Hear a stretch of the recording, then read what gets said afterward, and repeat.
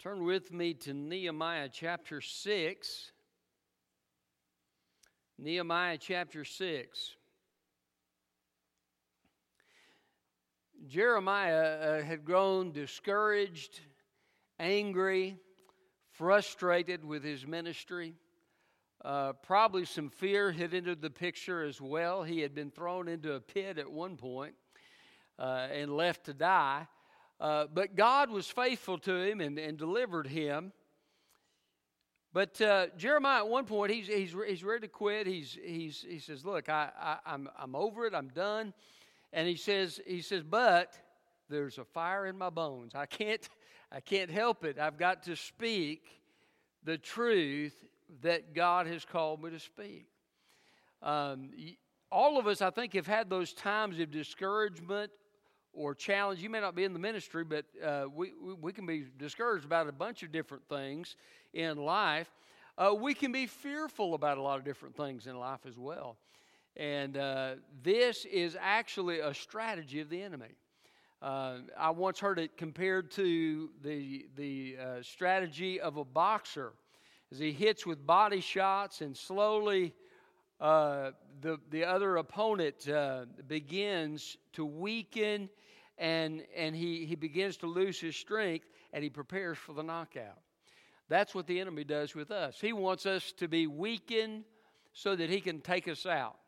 And you can go through this chapter we're going to read through, and you can see I found 7 different things. You might even be able to find more than that the devil uses to try to discourage and make God's people afraid. Now, I'm not going to go through those 7 things tonight, but I want to talk with you about how to overcome these things. And so Nehemiah is almost finished with the wall. The wall is up, but the gates are not yet put into place. They're still working on that part of it. His enemies are beginning to panic. They realize the job's almost done. They've got to do something to oppose what's happening and to try to distract Nehemiah, that most believe they're planning to murder him at one point in this passage. And so they're going to try to do whatever they can to stop the work that's taking place. And our enemy wants to stop the work that's taking place at South Clinton Baptist Church. He does. But praise God, greater is he that is in us than he that is in the world. So we need to trust God and keep taking the next step of obedience in following after the Lord in those times where discouragement and fear enters in. And so we do that by the power of the Holy Spirit. And the title of my message is Overcoming Discouragement. And I added this, and fear, because fear is also emphasized in this scripture. Overcoming discouragement and fear. So look with me at verse 1 of Nehemiah 6. It says, "When Sanballat, Tobiah, and Geshem the Arab, and the rest of our enemies heard that I had rebuilt the wall, and that no gap was left in it, though at the time I had not installed the doors in the city gates, Sanballat and Geshem sent to me a message, 'Come, let's meet together in the villages of the Ono Valley.' They were planning to harm me. So I sent messengers to them, saying, 'I am doing important work and cannot come down. Why should the work cease while I leave it and go down to you?' 4 times they sent me the same proposal, and I gave them the same reply. Sanballat sent me this message a 5th time by his aide, who had an open letter in his hand. In it was written, 'It is reported among the nations,' and Geshem agrees, 'that you and the Jews plan to rebel. This is the reason you are rebuilding the wall. According to these reports, you are to become their king, and have even set up the prophets in Jerusalem to proclaim on your behalf there is a king in Judah. These rumors will be heard by the king. So come, let's confer together.' Then I replied to him, 'There's nothing to these rumors you are spreading. You are inventing them in your own mind. For they were trying to intimidate us, saying they will drop their hands from the work and it will never be finished. But now, my God, strengthen my hands.' I went to the house of Shemaiah, the son of Delaiah, the son of Metabel, who was restricted in his house. He said, 'Let's meet at the house of God inside the temple. Let's shut the temple doors, because they're coming to kill you. They're coming to kill you tonight.' But I said, should a man like me run away? How can someone like me enter the temple and live? I will not go. I realized that God had not sent him because of the prophecy he spoke against me. Tobiah and Sanballat had hired him. He was hired so that I would be intimidated, do as he suggested, sin, and get a bad reputation in order that they could discredit me. My God, remember Tobiah and Sanballat for what they have done, and also the prophetess Noadiah, the other prophets who wanted to intimidate me. The wall was completed in 52 days on the 25th day of the month of Elul. When all our enemies heard this, all the surrounding nations were intimidated and lost their confidence, for they realized that this task had been accomplished by our God. During those days, the nobles of Judah sent many letters to Tobiah, and Tobiah's letters came to them. For many in Judah were bound by oath to him, since he was the son-in-law of Shechaniah, son of Arah, and the son of Jehohanan, had married the daughter of Meshullam, son of Berechiah. These nobles kept mentioning Tobiah's good deeds to me, and they reported my words to him. And Tobiah sent letters to intimidate me. So overcoming discouragement and fear. How do you do that? Well, first of all, you need to keep your perspective. You need to keep your perspective. God apparently is revealing to Nehemiah and giving him the discernment to notice these different things that they're trying and to understand what's really going on. And you look in verse 2, it says that they were planning to harm me. Now, that can make a person nervous when when people are planning to harm you. I could remember a season of time in my life where I had some folks that were lying about me. That's always a fun thing. About that time, I heard that one of them had pulled a gun in his former church and had been asked to leave the church because of it. And so, naturally, it kind of makes you nervous when the guy that hates you has a reputation for pulling guns in places he shouldn't. And so I was on high alert, and I remember one day I was walking down the hall in the church, and somebody jumped out of the side room. It was my youth director playing a prank. And I reached back my fist just like this, and I was going to lay him out right there. And then I recognized who it was, and of course, he was highly entertained. But you do. I mean, when you have somebody who hates you that has a reputation like that, it makes you think. It makes you be extra alert to what's going on around you. And so, but you got to keep your perspective. And I love what Psalm 2 says. It says, why do the nations rage and the peoples plot in vain? And they plan and they plot against the Most High. And it says, but he who is seated in heaven laughs. Right? I remember David when he was about this tall. I don't even know, he's probably about knee high, okay? But I remember I kind of was getting on to him about something. I don't remember what it was. And he looked up at me, and with his little soprano voice, he said, "Do you want a piece of me?" And I just broke out laughing because the thought that this little guy would be ready to take me on, it just really, was amusing. Well, that's what we're like when we try to oppose God. God's like, really? Are you serious? You think, is that the best you got? So the one who sits in heaven laughs. And that's our perspective. Our great God is in charge. And we are in his hands. And nothing can come to us but what he allows. And so that brings perspective to all of life. And sometimes in the past when I have been anxious or when I have been distressed about circumstances and I've gone to God and I have begun to worship God and my eyes get off of what's around me and get on the Lord Jesus Christ, it's amazing how everything comes into focus and perspective returns and what seemed to be mountains become molehills, and it's just completely different. This is the perspective that we have as God's people. And so Nehemiah recognizes that they're planning to harm him, but he's not going to stop the work. He's going to keep on doing what God has called him to do. I remember years ago, my pastor where I grew up he opposed homosexuality in our city, and there were some things going on that he took a stand on. He was getting death threats. They actually put some policemen in the sanctuary at one point because things had gotten pretty intense. But he kept right on preaching the Word of God.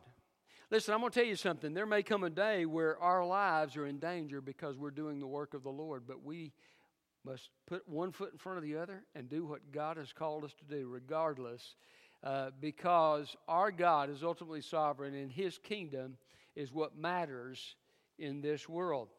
So, those who would try to get us afraid, those who would try to discourage us from the work, don't let them do it. Keep your perspective and keep taking one step at a time, one day at a time, in doing the work of God, and it will help you in overcoming discouragement and fear. So, how do you overcome discouragement and fear? Well, first of all, keep your perspective. Secondly, keep your focus. Verse 3, so I sent messengers to them saying, I am doing an important work and cannot come down. So Nehemiah stayed focused on the work. What does the enemy want us to do when he brings opposition against us? He wants us to be focused on the opposition, right? He wants us to be discouraged. He wants us to be fearful. He doesn't want us to be focused on the work. But Nehemiah says, I'm not going to come down to give you time. I'm going to remain focused on the work. And I know there have been times that I have had folks who, you know those folks who have the gift of discouragement, and you just learn, you just avoid spending significant time with certain people. There are certain people who will just drain you spiritually because they're full of negativity and they're full of probably comes from the evil one, you know. But they just drain out. And Nehemiah says, "I'm not coming. I'm not going to spend the time with you and let you try to drain out all my enthusiasm for the work. And I'm not going to be distracted from what God has called me to do." And so he keeps right on with the work. He says, "I'm doing an important work here. This thing that I'm doing is important." Sometimes it's hard raising kids, isn't it? And I can remember some days when one of my kids was going through that stage in the early years, and just thinking, "Good night, I am worn out. I'm just, I'm just whipped." And but the important task, I remember what my daddy said to me, the reason I'm busting your tail is because I don't want you to grow up to be a criminal. Okay, this is an important work, and so I'm going to stay with it, and I'm going to be consistent. I'm going to discipline you because I don't want you to go down this wrong path because I love you, right? And so the same thing is true in the work of God. Sometimes things may be difficult. Sometimes the opposition may be hard. There may be a temptation to be discouraged, temptation to quit, or even to be fearful. But we need to keep our focus on what God has called us to do and keep doing it. Keep doing it. Put one foot in front of the other and persist in doing what God has called you to do. I got out and ran yesterday afternoon. I want to tell you something. I didn't want to do it. I didn't feel like it. I'd eaten a big meal. That's not a good idea before you run. I'd eaten a big meal. I kind of felt bloated. I thought, I'd rather take a nap. And then it was cold outside. And then, when it gets cold, the ground gets harder. And I started running, and I thought, man, my joints are not agreeing with me today. I felt bad, and it was windy. And then I started having asthma. Kept putting one foot in front of the other. Yeah. And hey, guess what? It wasn't very pleasant. But after I got through, I was glad I did it. Now, thank God it's not always that bad. But sometimes you just got to keep your focus on what God has given you to do. And you got to keep doing it one day at a time. Oftentimes, especially in the work of God, we don't see what God's doing. God is working in the lives of people, and we never know it. We never know it. And sometimes I'll have somebody come to me, and maybe I've not heard anything from them, except maybe just sometimes people tell you general things. They'll say, well, thank you, Pastor, for what you do. But you really don't know. But you'll hear, well, God, how much I've grown and how, and you never knew that. Wow, what God was doing when I didn't know about it. And a lot of times we just don't know. We don't know what God's doing. We don't know what God's doing with the seed we planted 10 years ago. We just don't. But God is at work, and it is amazing what He can do, and it is His work. We're just clay vessels, right? We're clay vessels. Clay vessels, they're not all that effective. They're not as effective as some things, And but God is the treasure within us, and He is the one who does the work. And as we continue to do what He calls us to do, His work will be done. Jesus talked about the sower sowing seed in a field, and it grew, and it says, and he knew not how. So sometimes you're not sure how things are happening, what God is doing, but God is at work. Jesus said, I am at work, and my Father is working. And that's always the case. God is always at work. He always has a purpose. He always has a plan. And our job is just to do what He's called us to do, to fulfill the role He's given us to fulfill, and to do it faithfully. If we do it faithfully, God takes care of the rest. And by the way, that is a step of faith. It's a step of faith to persist in doing what God has called you to do. Remember the story of the widow and the unjust judge? Little widow woman comes and knocks on his door. Give me justice against my adversary. And, he's wicked. He doesn't care about her. He's, And but she comes again the next day and the next day. Finally, he's like, man, this lady is terrorizing me. I'm going to do something just to get rid of her. And so he gives her justice, and Jesus says, how much more will the Father answer His people who cry out to Him day and night? Will He not avenge them speedily? He said, but when the Son of Man comes, will He find faith on the earth? In other words, will we have the faith like that widow to keep knocking? Keep knocking. Somebody once said that, and this is true, the ask, seek, and knock is in the present tense. It could be translated, keep on asking and you'll receive. Keep on knocking and the door will be open unto you. Keep on seeking and you will find. This persistence of doing what God has called you to do in your personal spiritual life, in your service, God will work and God will move. So keep your focus in doing the work of God. Nehemiah would not be deterred. He says, I'm not going to be turned to the right or to the left. I'm going to do the work God has given me to do.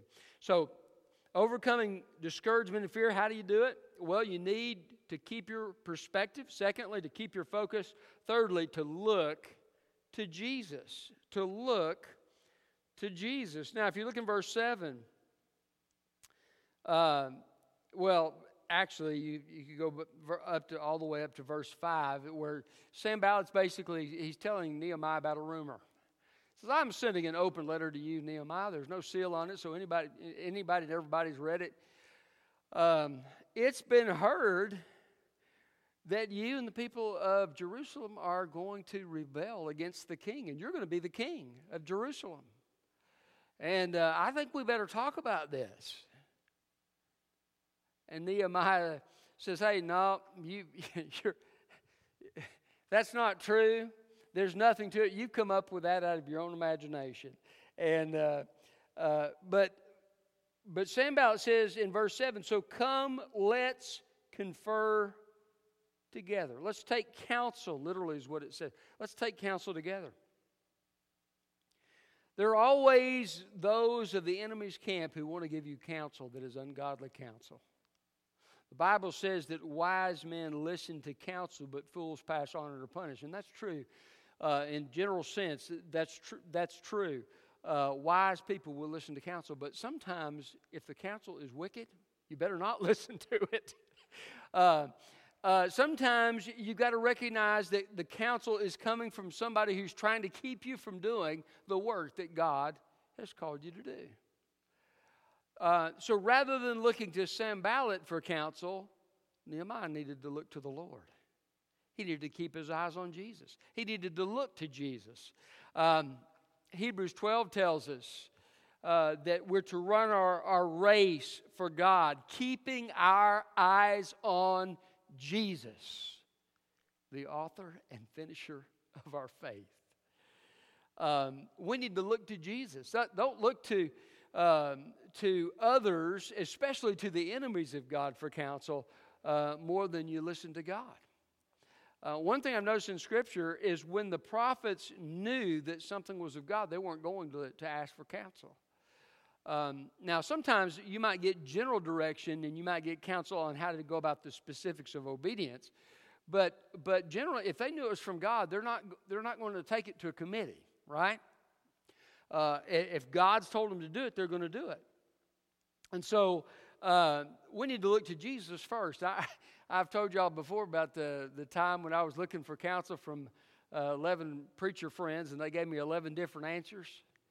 And finally, I went to another one, and he said, God called you to be the pastor of that church. What's God said to you? And it's like the light bulb just came on in my head. That's true. I just need to listen to God. Duh, right?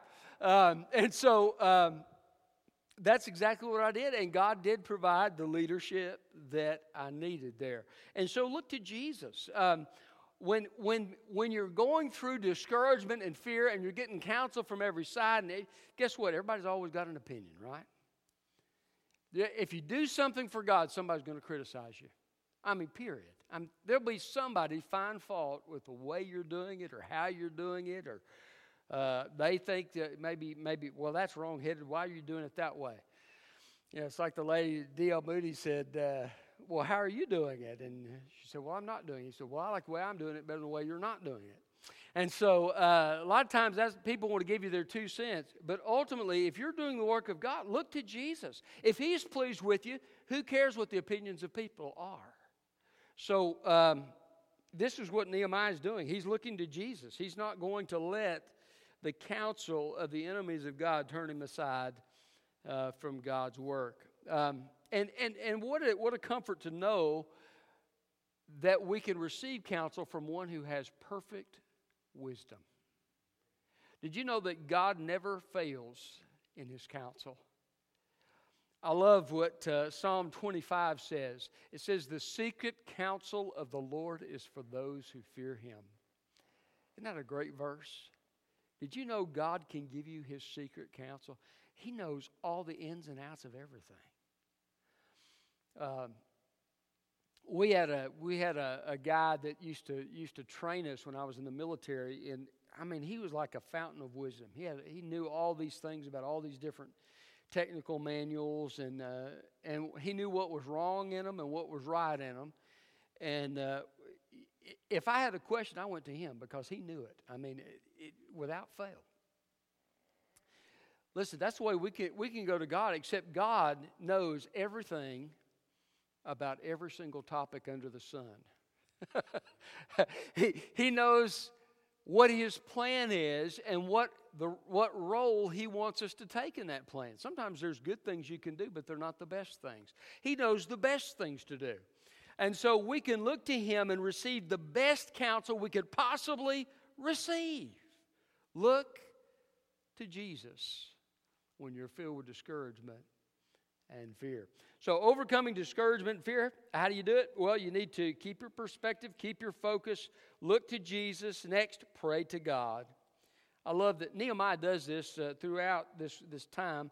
Verse 9, he says, but now my God, strengthen my hands.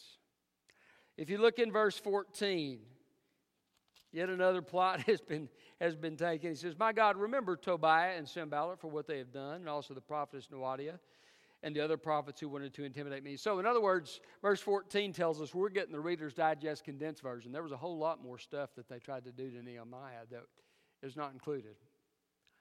And so Nehemiah is saying, look, God, remember them. Let vengeance be with you. Let them not stop the work that you have chosen to do. You say, well, preacher, I thought we were supposed to forgive our enemies. We are. But there's a difference between a personal enemy and God's enemy. And yes, you still forgive your enemies, but I believe there's a just place for praying against those who are opposing the purposes of God. Okay? These are not people that are accidentally doing this. They're doing it on purpose. They know what Nehemiah is trying to do, and they know that it's a work of God, that God has chosen Jerusalem. They know these things. Ammonites, Moabites, and listen, they're familiar with the things of God to some degree, and so this is intentional opposition against the purpose of God. There may be times, and I've not done this often, but there have been a few times when there's been intense opposition to the things of God where I've prayed for the frustration of God's enemies.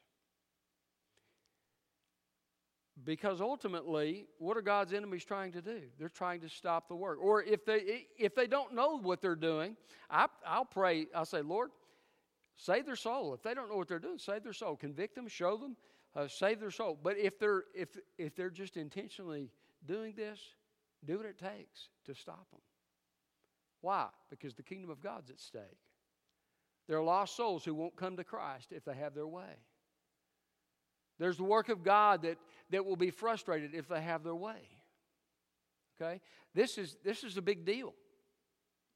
And so this is apparently what Nehemiah is doing. He said, Lord, this is your work. And so, but anyway, pray to God. This is so important. And prayer, you can pray to God about anything that comes across your path. If you're worried, you can pray about it. If you don't have enough information, Lord, give me wisdom. Help me understand this. If you don't know how to handle the opposition, have you ever wondered if the opposition was smarter than you? I have, and so Lord, I think they're smarter than I am. Lord, you're going to have to protect me here because I'm not sure I'm up to this. And so you can, whatever it is, you can take these things to God in prayer. And that's exactly what Nehemiah does, and God supplies exactly what is needed. So overcoming discouragement, how do you do it? Well, keep your perspective, keep your focus, look to Jesus, pray to God, and finally rest in His care. Verse 15 tells us the wall was completed in 52 days on the 25th day of the month of Elul. 52 days. I mean, they were hauling. They were getting a job done. I mean, that is so fast. Verse 16 says, when all our enemies heard this, all the surrounding nations were intimidated and lost their confidence, for they realized that this task had been accomplished by our God. They knew that it was supernatural. And, sometimes we forget that God is with us as God's people, don't we?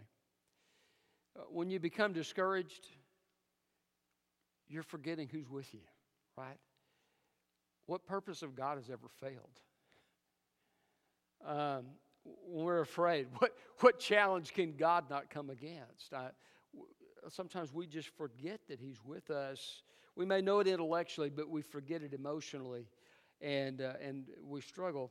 And I put here rest in His care because they were in His care through this whole process, right?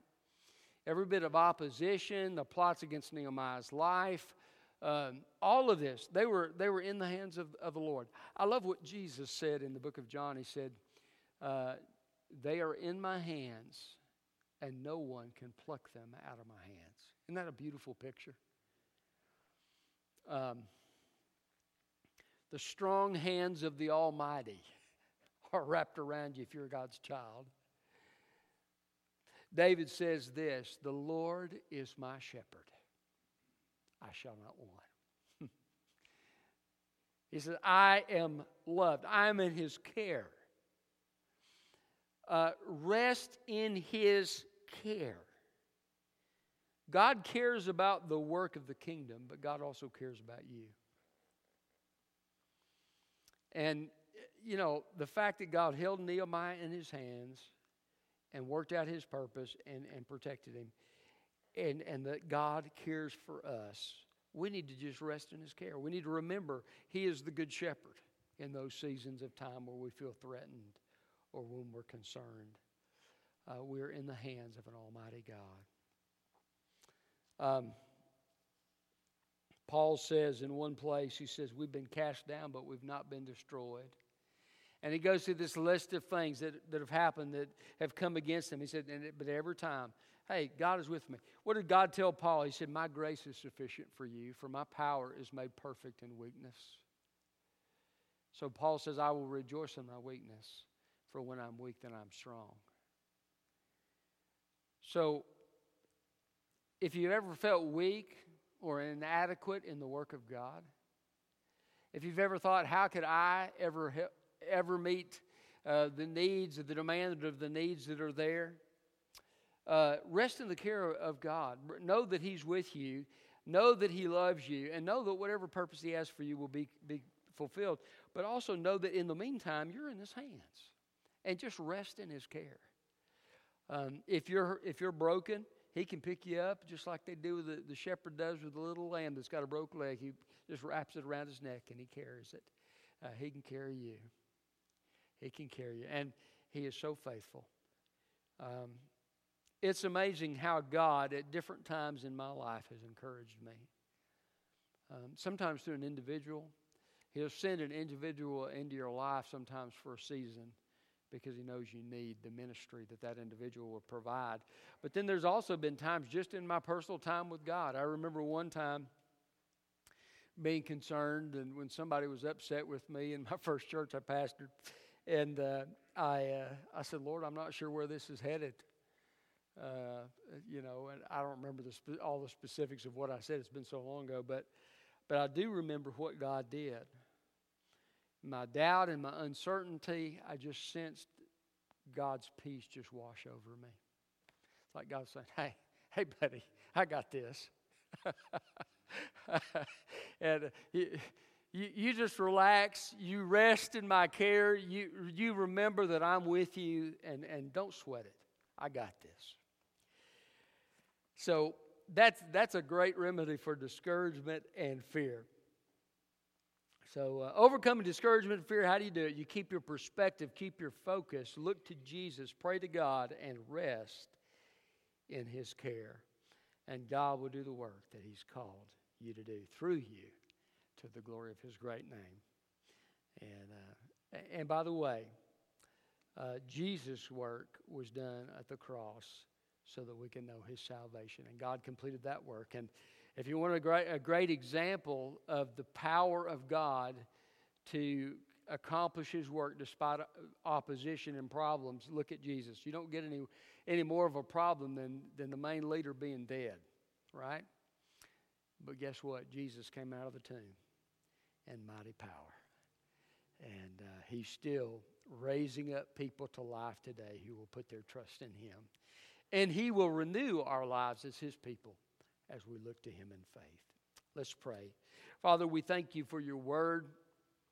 We ask, Lord, that You would have Your way in us.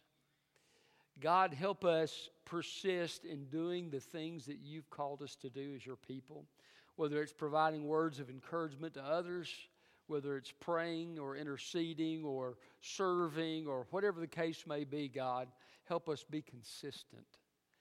Help us persist despite the discouragements of life and the fear that sometimes comes upon us. Help us cast our cares upon You and to find Your peace and Your assurance and Your help in the midst of the struggle. And Lord, for those who are here tonight that don't know Jesus Christ, I pray for salvation. And help them make the decision of repentance and trust in Jesus Christ that needs to be made. And God, for those of us who are Christians, Lord,